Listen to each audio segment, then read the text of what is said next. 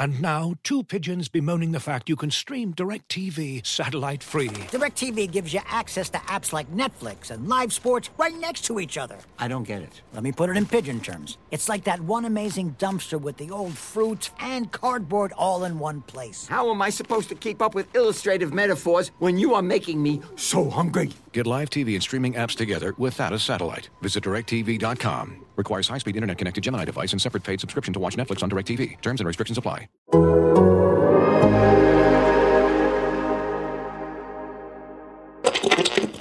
If you think you know the answer, you might give the zoo a call right now at 2... It doesn't.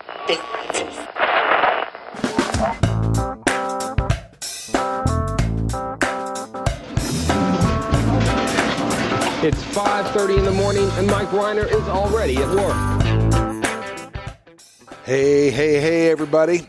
It is time for another episode of Square One. Good day, good night, whenever you may be consuming this. I'm really having a hard time getting my head around the idea that these things live in perpetuity. Like I'm used to putting something out there, and when it's gone, it's gone. That's it. But not so with these podcasts. In the world of the podcast, you put something out there, and it lives forever. It'll live way long after I'm gone, which could be tomorrow. But we have another one coming your way today here on Square One. I would be Mike Reiner. I host this thing. This is episode 7. It's being recorded on the 29th of September. Always like to give you a little frame of reference for when this came down. We've got a very interesting story for you today. Early one morning, the sun was shining. I was laying in bed. And I was thumbing through my phone, looking for whatever, just seeing what's going on out there. Having a hard time getting going. Had a gig the night before, so of course, it's going to be a slow roll for me then. I come up on this story on a website that I'm aware of, kind of. I've seen a few things on there, here and there, but it's never been enough to get me to go back to it on any kind of consistent basis. The website is Fansided. And the story, it was the tale of this guy who was writing about how Luka Doncic of the Little Mavericks saved his life. That was essentially the title of it. I'm paraphrasing there a little bit because I don't have it right in front of me. But that was the title of it, so I think, okay, well, let's see what this is about.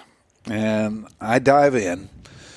And long story short, I was about not even halfway through the story before I'm going, holy shit, I've got to get this guy on Square One.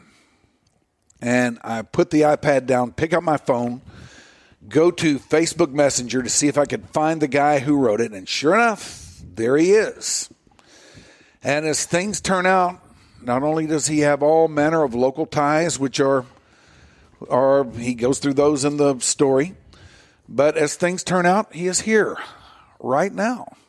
And so I hit him up, and he says, why, yes, I would love to be on your podcast. And we are going to make that happen today. He is Colin Cable, and he is with us. Hello, Mike. Hi, Colin. How are you? I'm very well. How are you? Thank you so much for having me. Well, thank you for agreeing to do this. First of all, I have to issue a disclaimer because this is really weird. Episode 3 of Square One, I had a guy named Colin Cahoon on here, the guy who reconstructed the Stevie Ray Vaughan helicopter crash. And I swear to God, I'm not looking for guys whose a lot of Colin alliteration happening. Yes, I'm not looking for guys whose name is Colin and the first 2 letters of their last name are CA. It's just worked out this way. It's a competitive market. It is a competitive market. A lot of competition out there. All right, so let's get into a little biographical data here before we jump into the story. Sure. How old are you? I am 34 as of Sunday. Sunday, I turned 34 years old. God, you look like you're 16, man. Thank you so much. Boy, that is some skin on you, dude. You're doing great. Thank you. Thanks. Are you from here? Originally Rockwall. Yeah, Rockwall, Texas. You grew up in Rockwall? Yes, correct. Okay. Now, the story goes that you are a musician.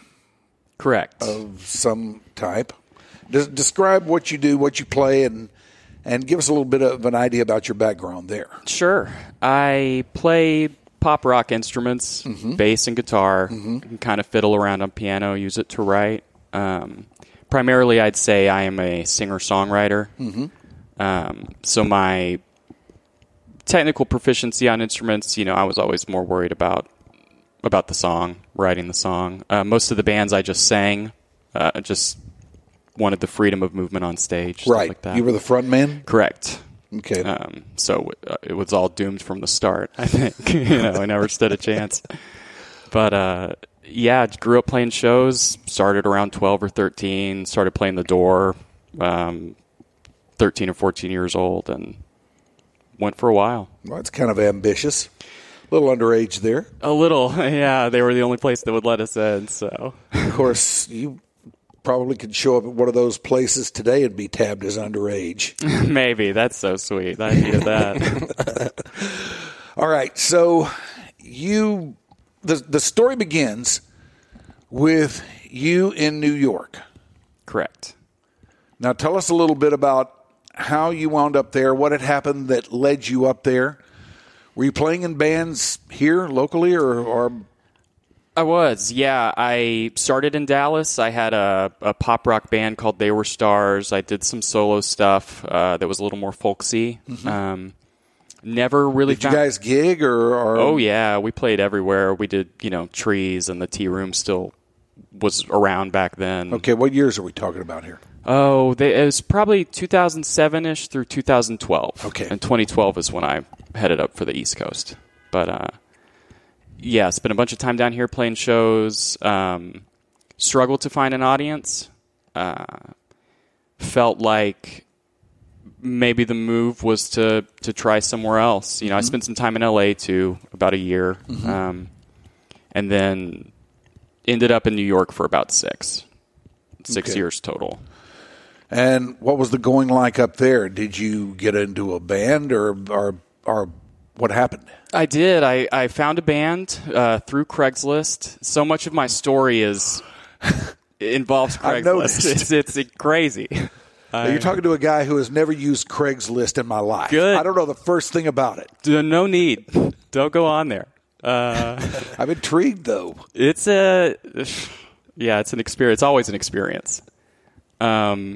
I found this group of guys. We connected. We had a fairly good chemistry, so we started playing shows. They were already an established band. Their frontman had their previous frontman before I came along also had, I'd say, like mental health, substance abuse issues, to the point where they could no longer rely on him to come to shows and bang stuff out. But they had a pretty decent audience, especially for the city. It's not easy to get people out to shows up there. So we hit it off and started collaborating and formed a band. Had a pretty good run there for a while. Never broke like we wanted to, but enough to have made the experience, to justify doing it, I'd say. To make it somewhat worthwhile. Exactly. Yeah, exactly. Okay, so you go up there, and did things just sort of tail off and dwindle and fall apart, or? Well, we were being courted by a few, we're talking to some publishing companies and some labels, and they were putting us with producers that doubled as outside songwriters, and this is something I'll have to reconcile eventually, but I was kind of reluctant to outside influence over the songs, which made the process of working with them and attempting to write material together a little bit difficult. And I was so fried from living there and working retail, 40, 45 hours a week. What kind of retail? I work in bakeries, like cupcake shops and donut shops. And, all that was fun, but it was exhausting, and the drugs certainly played a part in like just wearing me out up there. Okay, now the drugs, yes. Yeah, sorry, I don't mean to. They're very much a big part of this story. Now, what were you doing? Were you into it? Did you get into that here? Or was that a thing that you just jumped into up there? Or how'd that come about? 6 years old, spinning around. You like feeling dizzy, and you kind of know that maybe there's trouble ahead. I was actually, all throughout high school, I didn't party at all. I was very clean. Interestingly, the last like long form essay kind of thing that I wrote, like this piece that we're talking about today, was in 5th grade for DARE, about how I would never do drugs, and it won a medal. I've got the DARE medal for this essay, and it kind of took a 180, didn't it? It sure did. I gotta frame them both, put them side by side, but it came later. I'd say like 19, 20, I started drinking, and then comes weed, and then comes Sounds like the usual progression. Totally, it's the oldest story. All right, So you get up there and you start getting into that stuff, and it sounds as though you got way into that stuff. I got way into it. Alcohol is one thing, weed is another, all these things. The first time I took Xanax was a transformative experience. I mean, I felt like this is how normal people feel. They can walk down the street, they can make eye contact with a stranger and smile, and they don't, it doesn't feel like a million eyes are burning into them, which is, I think how a lot of addicts feel when they find their thing. Mm-hmm. Like, oh, this is the thing that makes me feel normal and able to cope with the world around me.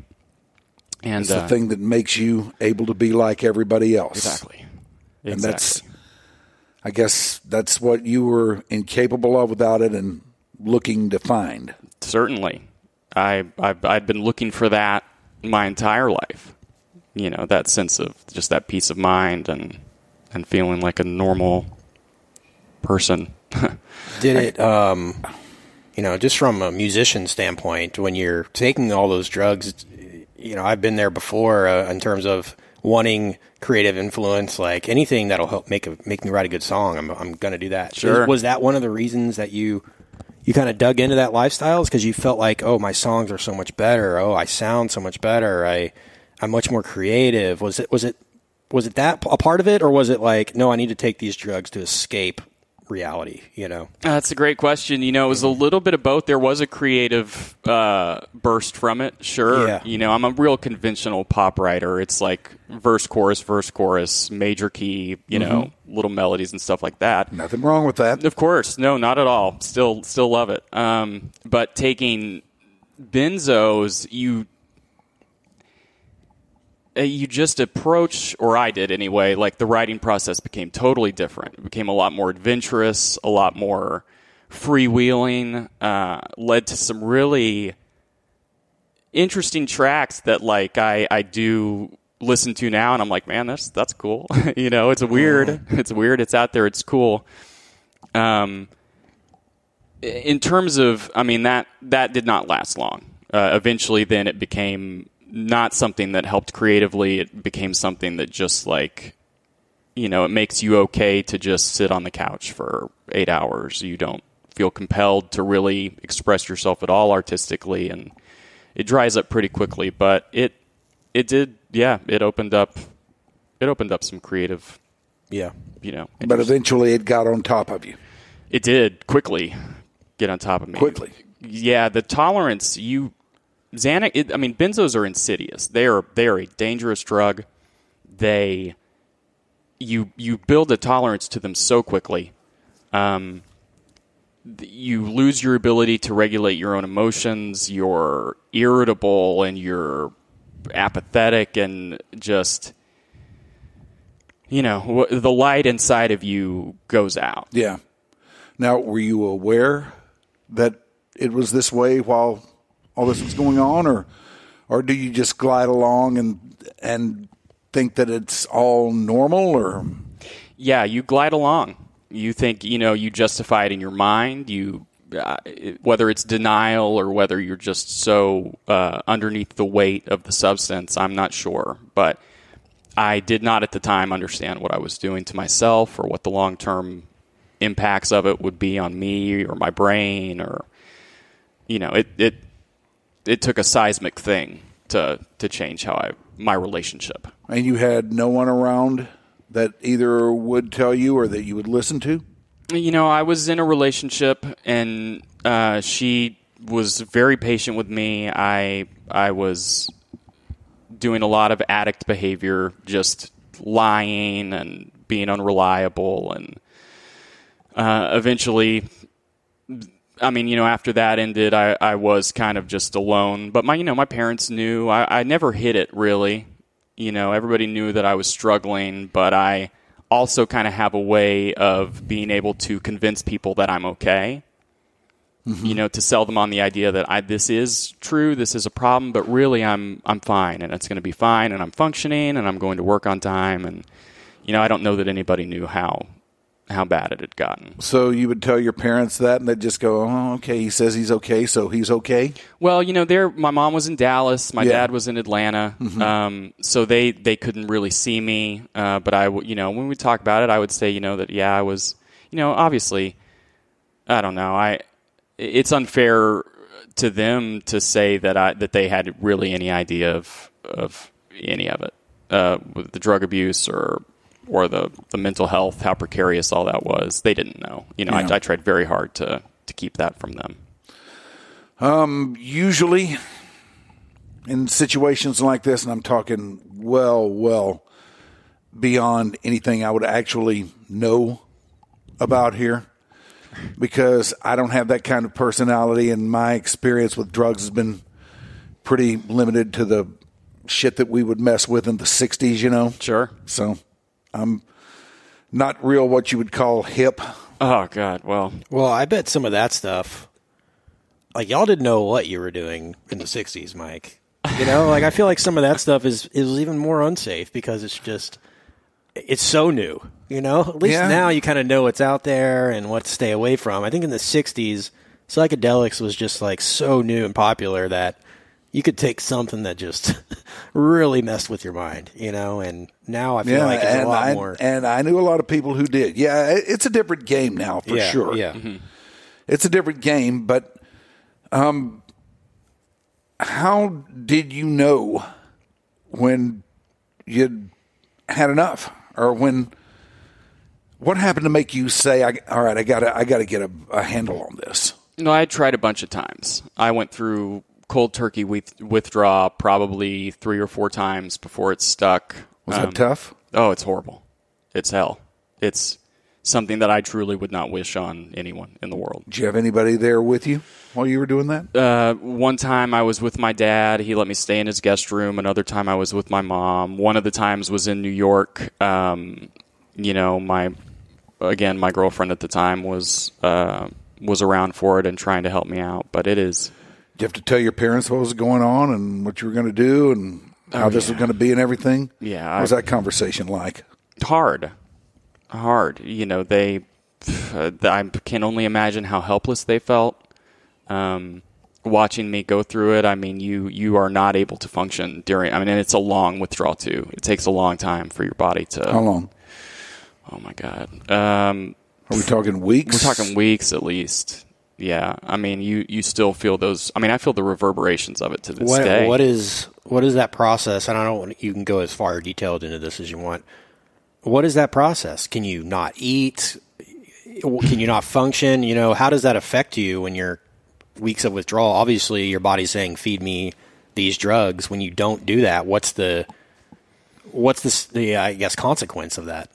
Physically, emotionally. It's heavy. Yeah. It's a heavy consequence. Xanax is, along with alcohol, the only drug that the withdrawal alone from it can kill you. Oh, wow. Any other drug. So it's recommended that you do it under medical supervision and you go see a doctor and they do it that way. I did it alone.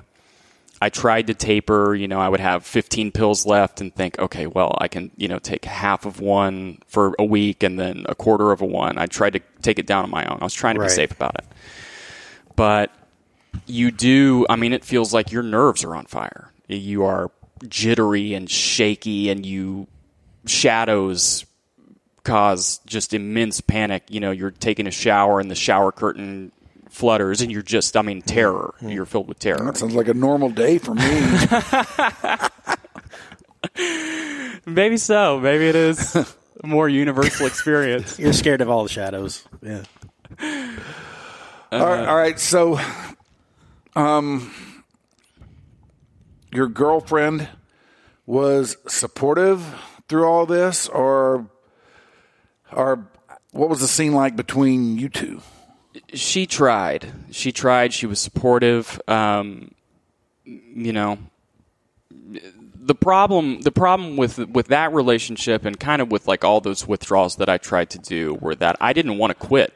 Yeah. That, you know, her wanting me to quit and feeling so supportive about helping me quit didn't change the fact that I still wanted to take Xanax and smoke weed and just not, you know, deal with anything. Yeah. And so she did her best. Everybody did their best. My parents did their best. My sister did her best. You know, everybody tried. But you cannot do something like that if you don't want to.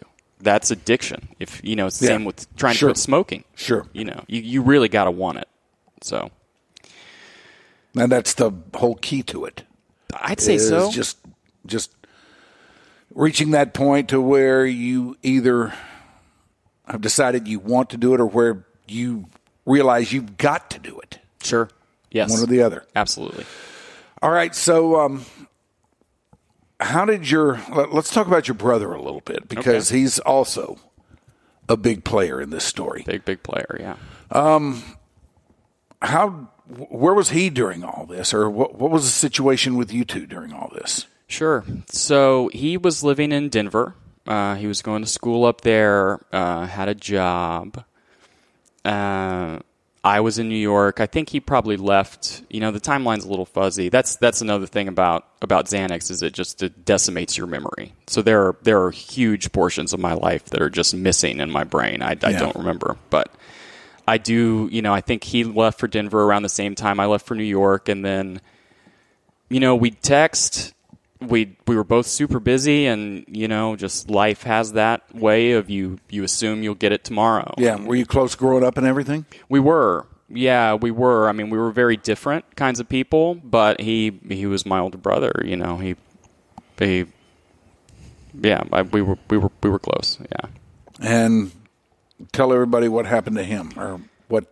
Yeah, so Bonner also was a partier in his teens and 20s, and liked to have a good time.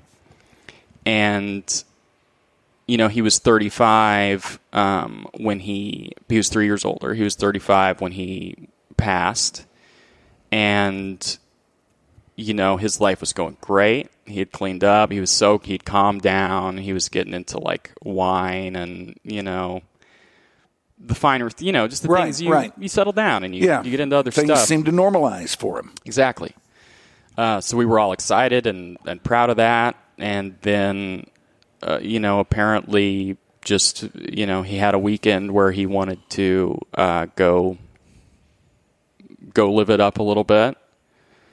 And turned out to have gone a little too hard that weekend. And,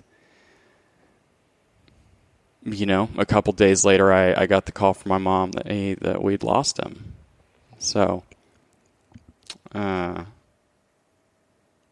devastating. Truly, yeah, it was truly devastating. Was this while you were in New York, or? It was, yeah. I had my first run in New York, which is like 4 or 5 years, and I came back to Dallas to try to get clean, failed, but still decided to go back up to New York again anyway and try again. Mm-hmm. So I had been there for maybe 2 months the second time around when I got the call that he had died. And at that point, it's like, you know, I'm 31 years old. I'm got all these drugs in my system. I just lost my brother. Like, what am I doing? So immediately got on a plane, came down, been here since. So that was the thing that brought me back to Texas. Have felt the urge to obviously be close to family, my mom. All right, now let's get into the thing that you latched on to bring you back around, because this is where the story takes that sports turn. Luka. Yes, you're a big basketball guy. I am. You and your brother both were. Yes. Big basketball fans. Yes. Big Mavericks fans. If I'm not mistaken, I believe I'm seeing the cowboy hand on a basketball logo tattooed onto your arm there. You are. The original Mavericks logo. That's right. Why did you choose that logo and not the 2002 horse face, spiky, whatever? I'm curious. Yeah, you're curious. You're saying that logo's better? Okay, cool. Yeah, go it's ahead. a little better. Yeah. Yeah, I got this after Game 2 of the 2011 Finals because it was tied up, Yes. and it was the last chance to do it without doing it just because they had won. You know, I didn't want it to be a reaction to them winning. I wanted it to be because I love the Mavs. So Boom. Worked out, thank God. It did work out. Yeah, but I love the Mavs. We grew up watching them together. You know, Who were your first Mavericks guys? I have to say, for me, strangely, Jerry Stackhouse, which is a little, you know, I was probably a teenager, I think, when Stack came along. But, you know, my relation, he was much more into basketball growing up. Yeah. It was the Jordan years, so of course, as a child, you're engaged on that level. There's Space Jam and there's, you know, all this Sure. cool stuff. But my relationship with sports developed closer to my 20s, kind of that 04, 05, 06 Mavs, you know, that first run to the finals was huge. But yeah, I love Jerry Stackhouse. You know, obviously, like every good Dallas boy, Dirk is Of course. it goes without saying. But yeah, Stackhouse was pretty much he was. That's that first guy that drew you in. Huh? first jersey I bought. Yeah. Yeah. I liked his attitude. I liked his, you know, he was a fighter out there. So it was fun. It was fun to watch him. And that was something you and Bonner did together? You were both basketball guys, like, together and everything? He was. Well, you know, throughout our teenage years, you know, he was like kind of a party guy. He was a little bit of a jock. He played soccer, and I was like a musician, and jocks bullied me. And so I had this clear view in my mind that, like, okay, there's the sports guys, and then there's the arts guys. And honestly, I got to credit you and your work with the Ticket for kind of pointing out to me that, like, no, these things actually are very much linked, and you can't have one without the other, and it's the same language. And so I came to all that later. But when I did really start to get into the Mavericks and watching the NBA, that led to a deeper connection between me and Bonner. You know, suddenly we had this super cool thing in common that we could always talk about and always be excited about. So Had you ever really had anything like that before? Not really. No, we were very, very different. Yeah. Different interests. Okay. So this was a thing that united us, and we carried with us, you know, the rest of the way. Okay, so time rolls on. Jerry Stackhouse comes and goes. He does. Was Luka the next guy that you latched onto, or were there others in between there? Or? Oh, tons. I mean, I got obsessive about the NBA. Once those floodgates opened, it was not only just watching every Mavericks game, it was watching every game I could. You know, I loved those Pistons teams in the mid-2000s. I loved Chauncey Billups. I loved Rasheed Wallace. Ben Wallace. Ben Wallace, the great Ben Wallace. So it became more of just a passion, a deep passion for the sport and players, and you know. Did it take the place of music? It certainly ended up rivaling in a way that I was not expecting. You know, it became an intense love. Yeah, on par with music for sure. Okay, so how did Luka and the arrival of... When was the first time you heard his name? So in the months leading up to the draft, you know, you're checking the mock drafts, right. You're seeing what people are saying. You know, I didn't watch him with Real Madrid. I was, at that point, that was probably my lowest point in terms of drugs, and, you know, I just kind of out of it in general. But I was paying attention to the mock drafts. I saw his name. The draft night trade happened, and you're starting to get excited, and looking at all of his highlights, and then he started playing. And from the second he took the court, it was just obvious how special of a player he was. And at that moment in time, I needed it. I needed Luka Doncic to come play for the Dallas Mavericks. I didn't know it, but and he brought you back. He did. I wrote the article because it was for internal use only. I was not meaning to really share it with the world. When Fanside had agreed to publish it, I thought maybe it would get 2 or 3 likes and a retweet. So I wasn't. To me, it was just an exercise to get the complicated reasons that I had such a human love for this kid out of my head. There are so many reasons to love Luka Doncic as a basketball player, and even as a person, you see him with the press, and you see him with the kids on the sidelines, and you just what a great kid.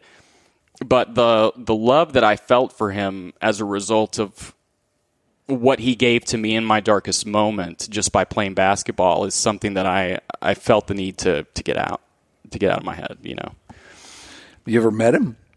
I did. Shortly after Bonner passed, I was messed up. But he was doing his first autograph signing at the Nebraska Furniture Mart in the Colony. Yeah. Have you been out there? I know what you're talking about. Yeah, it was crazy. Yeah. And you could tell he's fresh off the plane. He just got drafted. He's coming off the championship.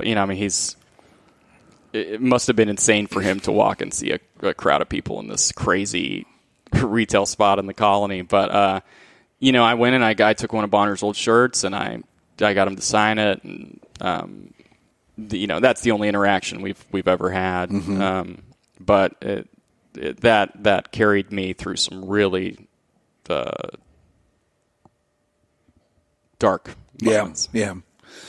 It's really difficult for me to get my head around that whole mentality because, I came up through the media and everything. Sure. And I was a fairly big fan myself growing up. And I always liked going to get autographs when I was a kid and would go to Cowboy games and everything. I would hang around the south end of the Cotton Bowl where the locker rooms were and wait for those guys to come around at Cowboys games and Dallas Texans games and get autographs and whatnot.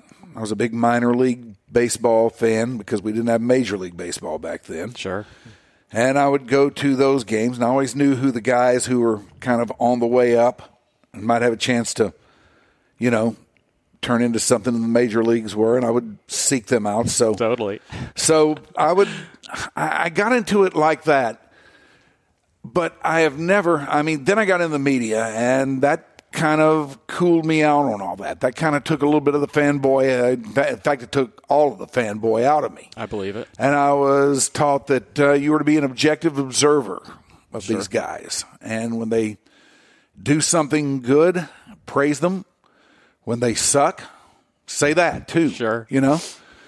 And the point is, you don't get too close to these guys. And always, that was kind of always the ethos that I operated by when I was in the game and actually around those guys. But invariably, there are those that you do get to know a little bit better than some others.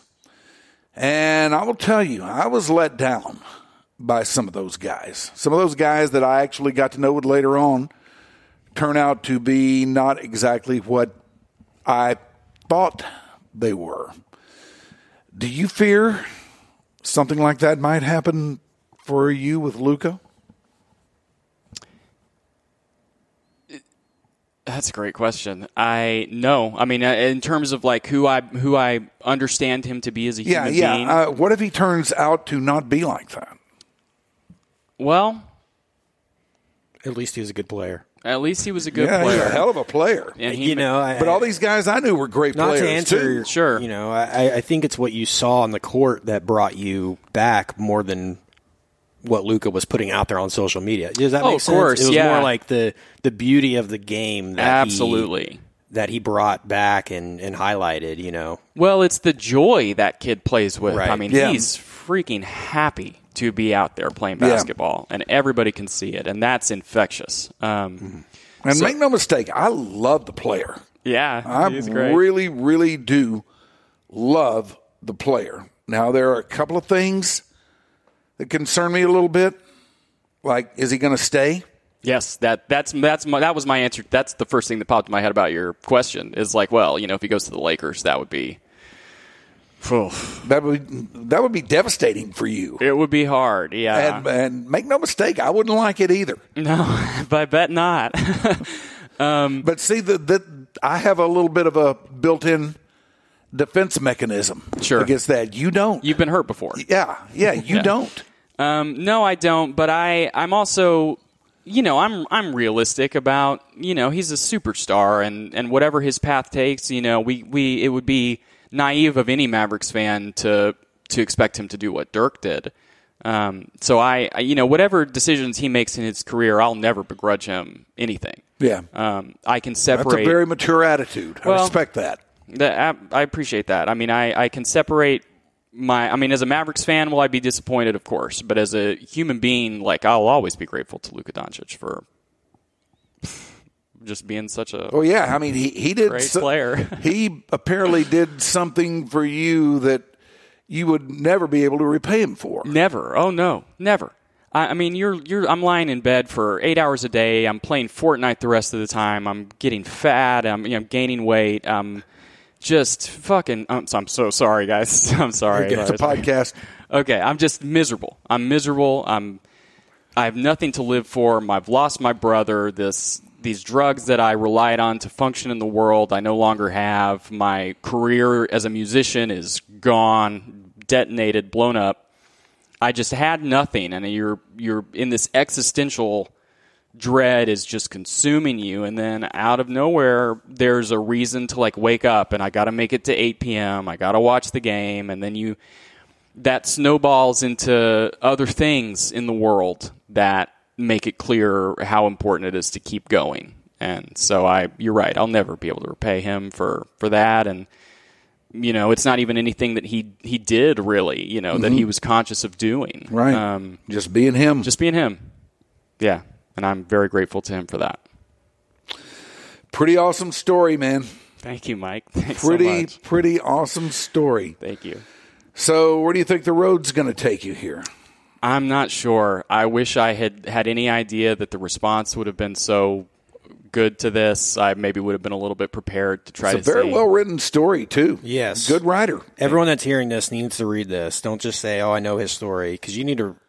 The way it's written out on the you don't page, know this story. Yeah, it's incredibly well written, and it's funny you say that because Colin and I, you know, grew up in the local music scene here, and that's and true. Had crossed paths decades ago. Old buddies, yeah. Yeah, and you send me this article, Mike, like, hey, want to get this guy on the podcast. I didn't even click the article because I was working. I click it later in the day, and I see it's Colin Cable. I'm like, oh my God, you know?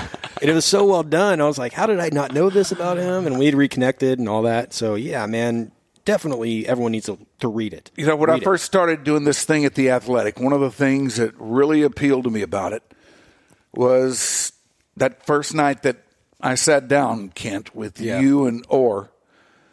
You know, at that time, I just walked away. I'm not trying to make this about me. Please, no. But I just stepped away from the gig, and I didn't have any idea if anybody was going to want me to do anything or not. But you guys hit me up, like, straight away. Mm-hmm. And I believe 2 nights after the video posted, I was sitting in the Lakewood Landing with you guys. Yeah. And you were saying, we want you in our podcast space. And I said, okay, what do you want me to do? And they said, just be you. Give us what's on Mike's mind. Just be you. And that really, really appealed to me. And, you know, that's kind of connected to this a little bit. You know, I mean, I was reading this story, and I thought, this is something that I could do, but I better let Kent and Orr see this first. Yeah. I mean, this is one that I figured I better blow by you guys first. No, I mean, that's a good point. It's got such a connection to this city, to your background in music, Mike, to, you know, the just the life story that it is. I mean, it had it all, but still it was so far outside the normal bounds of what you might find at the Athletic that I figured I'd better get you boys to sign off on it. And so I'm glad you did, Mike, because I would have read the story and known Colin and be like, wow, great, but I never would have thought to have him share. Honestly, to share his story on this podcast has been great. Oh, it's a thrill for me. Like, my God. Like, honestly, if you're from Dallas, Mike included, watch out for this guy because he's an incredible songwriter, musician. He's not, he's very humble about that, but like, I'm sure labels in New York were fighting over each other to try to get this guy on something. So, like, this is just the beginning of a whole new, like, chapter for the Colin Cable story and what music is going to come from this. And awesome. I can't wait. I hope so. Thank you so much for that. I really appreciate that. So where are you at today? You okay and everything? I'm okay. It's by no means over. It never ends, does it? It never does, no. The fight keeps going. But I feel hopeful, and I feel, I'm walking around smiling. Truly, which a year ago would have been. You seem like a great dude. Unthinkable. Thanks, Mike. Thank you. Maybe, prospective employers who Google my name after this are going to see that article, and just to them, just please know that I am clean and I'm good and it's all good and everything's. If you're listening to this podcast and you need a good hand, here he is. Here I am, Mark Cuban. Let me mop the floors at the AAC. To wrap this on my end, Mike. Did you feel like you needed to tell this story? Like this was the nail in the coffin to moving past your past life? Was this story putting it out there and like clearing the air, so to speak? Like if you hadn't written this article, do you think you'd be mentally where you are today? Like this was part of the therapy of it all? That's a great question because it seems like you did. Like this was it. Like, and I'm going to tell my story and I wanted other people to learn from this and tomorrow's a new day. That's what it felt like to me reading it. It was healing. Mm-hmm. I didn't know at the time that I needed to do it. It's some part of my brain, I guess, realized that this was something I needed to think through and work through and write about. But at the time, it wasn't necessarily a conscious thing. I never really intended to share it. Fanside had put out a tweet about they were accepting freelance submissions, and it was kind of a tight rent month or whatever. Yeah. So I just fired it off because I didn't think it would find an audience, but it seems to be helping people. People who are reading it and reaching out have found something in it that is resonating. Somehow, some way, the universe made this happen and compelled you to do it, and I think it's all for a reason. No telling how many people locally read this and were affected by it. Well, I have to say they sent me the analytics for it after the first 12 hours, and they were like, 15,000 people read this in the first 12 hours, and I thought, if you took all of my Spotify plays, combined them, multiplied them by 100. Well, just the people that are sharing. Didn't Luca share it, retweet he it? Did or it? Something? Made its way to Holy Luca. Crap. I mean, wow. A few high profile accounts retweeted it. Mark Cuban among them, and then that's how I think Luca found it, and that's obviously a thrill. That's super cool. That's amazing, man. Just congrats. You'll be doing lunch with him like next week. Yeah, you'll be on courtside when that happens. Mark will hook it up, and that'll be awesome, man. To be able to kind of live reap the benefits of telling your story. It's great. Thanks, guys. Yeah. Thank you so much. He is Colin Cable, and you are listening to him right here on Square One. I'm Mike Reiner. Thank you for being with us. This episode is brought to you by Michelob Ultra, the official beer sponsor of the NBA. Want to get closer to the game than ever before? Michelob Ultra Courtside is giving fans the chance to win exclusive NBA prizes and experiences like official gear, courtside seats to an NBA game, and more. Head over to MichelobUltra.com/courtside to learn more. Looking for an assist with your credit card but can't get a hold of anyone? Luckily, with 24/7 US-based live customer service from Discover, everyone has the option to talk to a real person anytime, day or night. Yep, you heard that right. You can talk to a real human in customer service anytime. Sounds like a real game changer if you ask us. Make the right call and get the service you deserve with Discover. Limitations apply. See terms at discover.com/creditcard. Looking for an assist with your credit card but can't get a hold of anyone? Luckily, with 24/7 US-based live customer service from Discover, everyone has the option to talk to a real person anytime, day or night. Yep, you heard that right. You can talk to a real human in customer service anytime. Sounds like a real game changer if you ask us. Make the right call and get the service you deserve with Discover. Limitations apply. See terms at discover.com/creditcard. Looking for an assist with your credit card but can't get a hold of anyone? Luckily, with 24/7 US-based live customer service from Discover, everyone has the option to talk to a real person anytime, day or night. Yep, you heard that right. You can talk to a real human in customer service at any time. Sounds like a real game changer if you ask us. Make the right call and get the service you deserve with Discover. Limitations apply. See terms at discover.com/creditcard.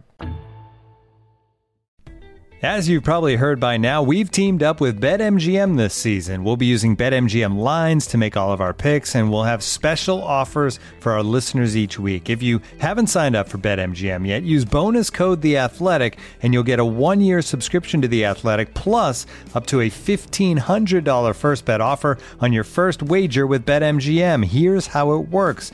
Download the BetMGM app and sign up using bonus code The Athletic. Make your first deposit of at least $10. Place your first bet on any game and claim your voucher for a 1-year subscription to The Athletic. See BetMGM.com for terms. U.S. promotional offers not available in D.C., Mississippi, New York, Nevada, Ontario, or Puerto Rico. Gambling problem? Call 1-800-GAMBLER. Available in the U.S. Call 877-8-HOPE-NY or text HOPE-NY 467-369 in New York. Call 1-800-NEXT-STEP in Arizona. 1-800-327-5050 in Massachusetts. 1-800-BETS-OFF in Iowa. 1-800-270-7117 for confidential help in Michigan. 1-800-981-0023 in Puerto Rico. First bet offer for new customers only in partnership with Kansas Crossing Casino and Hotel. Don't forget, if you haven't signed up for BetMGM yet, use bonus code The Athletic, and you'll get a 1-year subscription to The Athletic, plus up to a $1,500 first bet offer on your first wager.